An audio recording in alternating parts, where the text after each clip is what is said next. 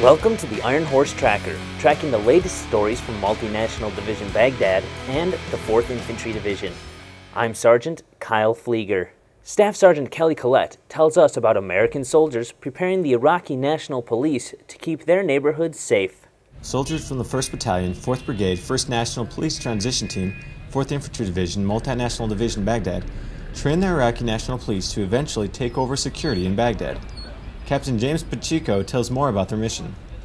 Today we're continuing our mission of advising the National Police and providing security within the Tisa-Nissan area. Working with the National Police has been very satisfying. They're really responding to our advice, and it's really good working with them to help secure this area. Valor Hassan Kaharbet, 1st Battalion Sergeant Major of the Iraqi National Police, talks about why the Iraqi citizens are not afraid to support the National Police and the American troops. Because people now, our citizens, they're sick of the militias, of the bad guys, of murdering, of people committing crimes, and now they get sick of it, and now they feel that's the time to fight the bad guys and get the militia.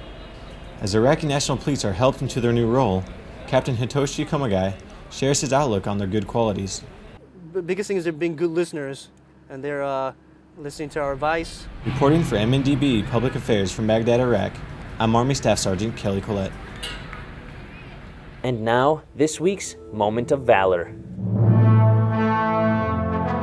Sergeant First Class Dennis Mitchell was assigned as the platoon sergeant in the primary Kazovac vehicle for a route clearance patrol from 1st Platoon, Echo Company, 1st Battalion, 68th Armored Regiment during Operation JSS Dara 2 in the Jamila area of Sadr City. While clearing on Route Gold, the convoy hit the first improvised explosive device. Without hesitation and with the knowledge that there was likely more well-placed IEDs in his vicinity, Sergeant First Class Mitchell and his crew bravely continued the mission.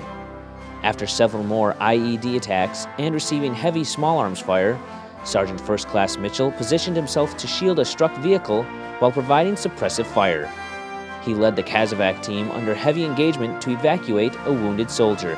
Sergeant First Class Mitchell's ability to rise to the challenge under the most ruthless conditions earned him the Army Commendation Medal with V device for Valor.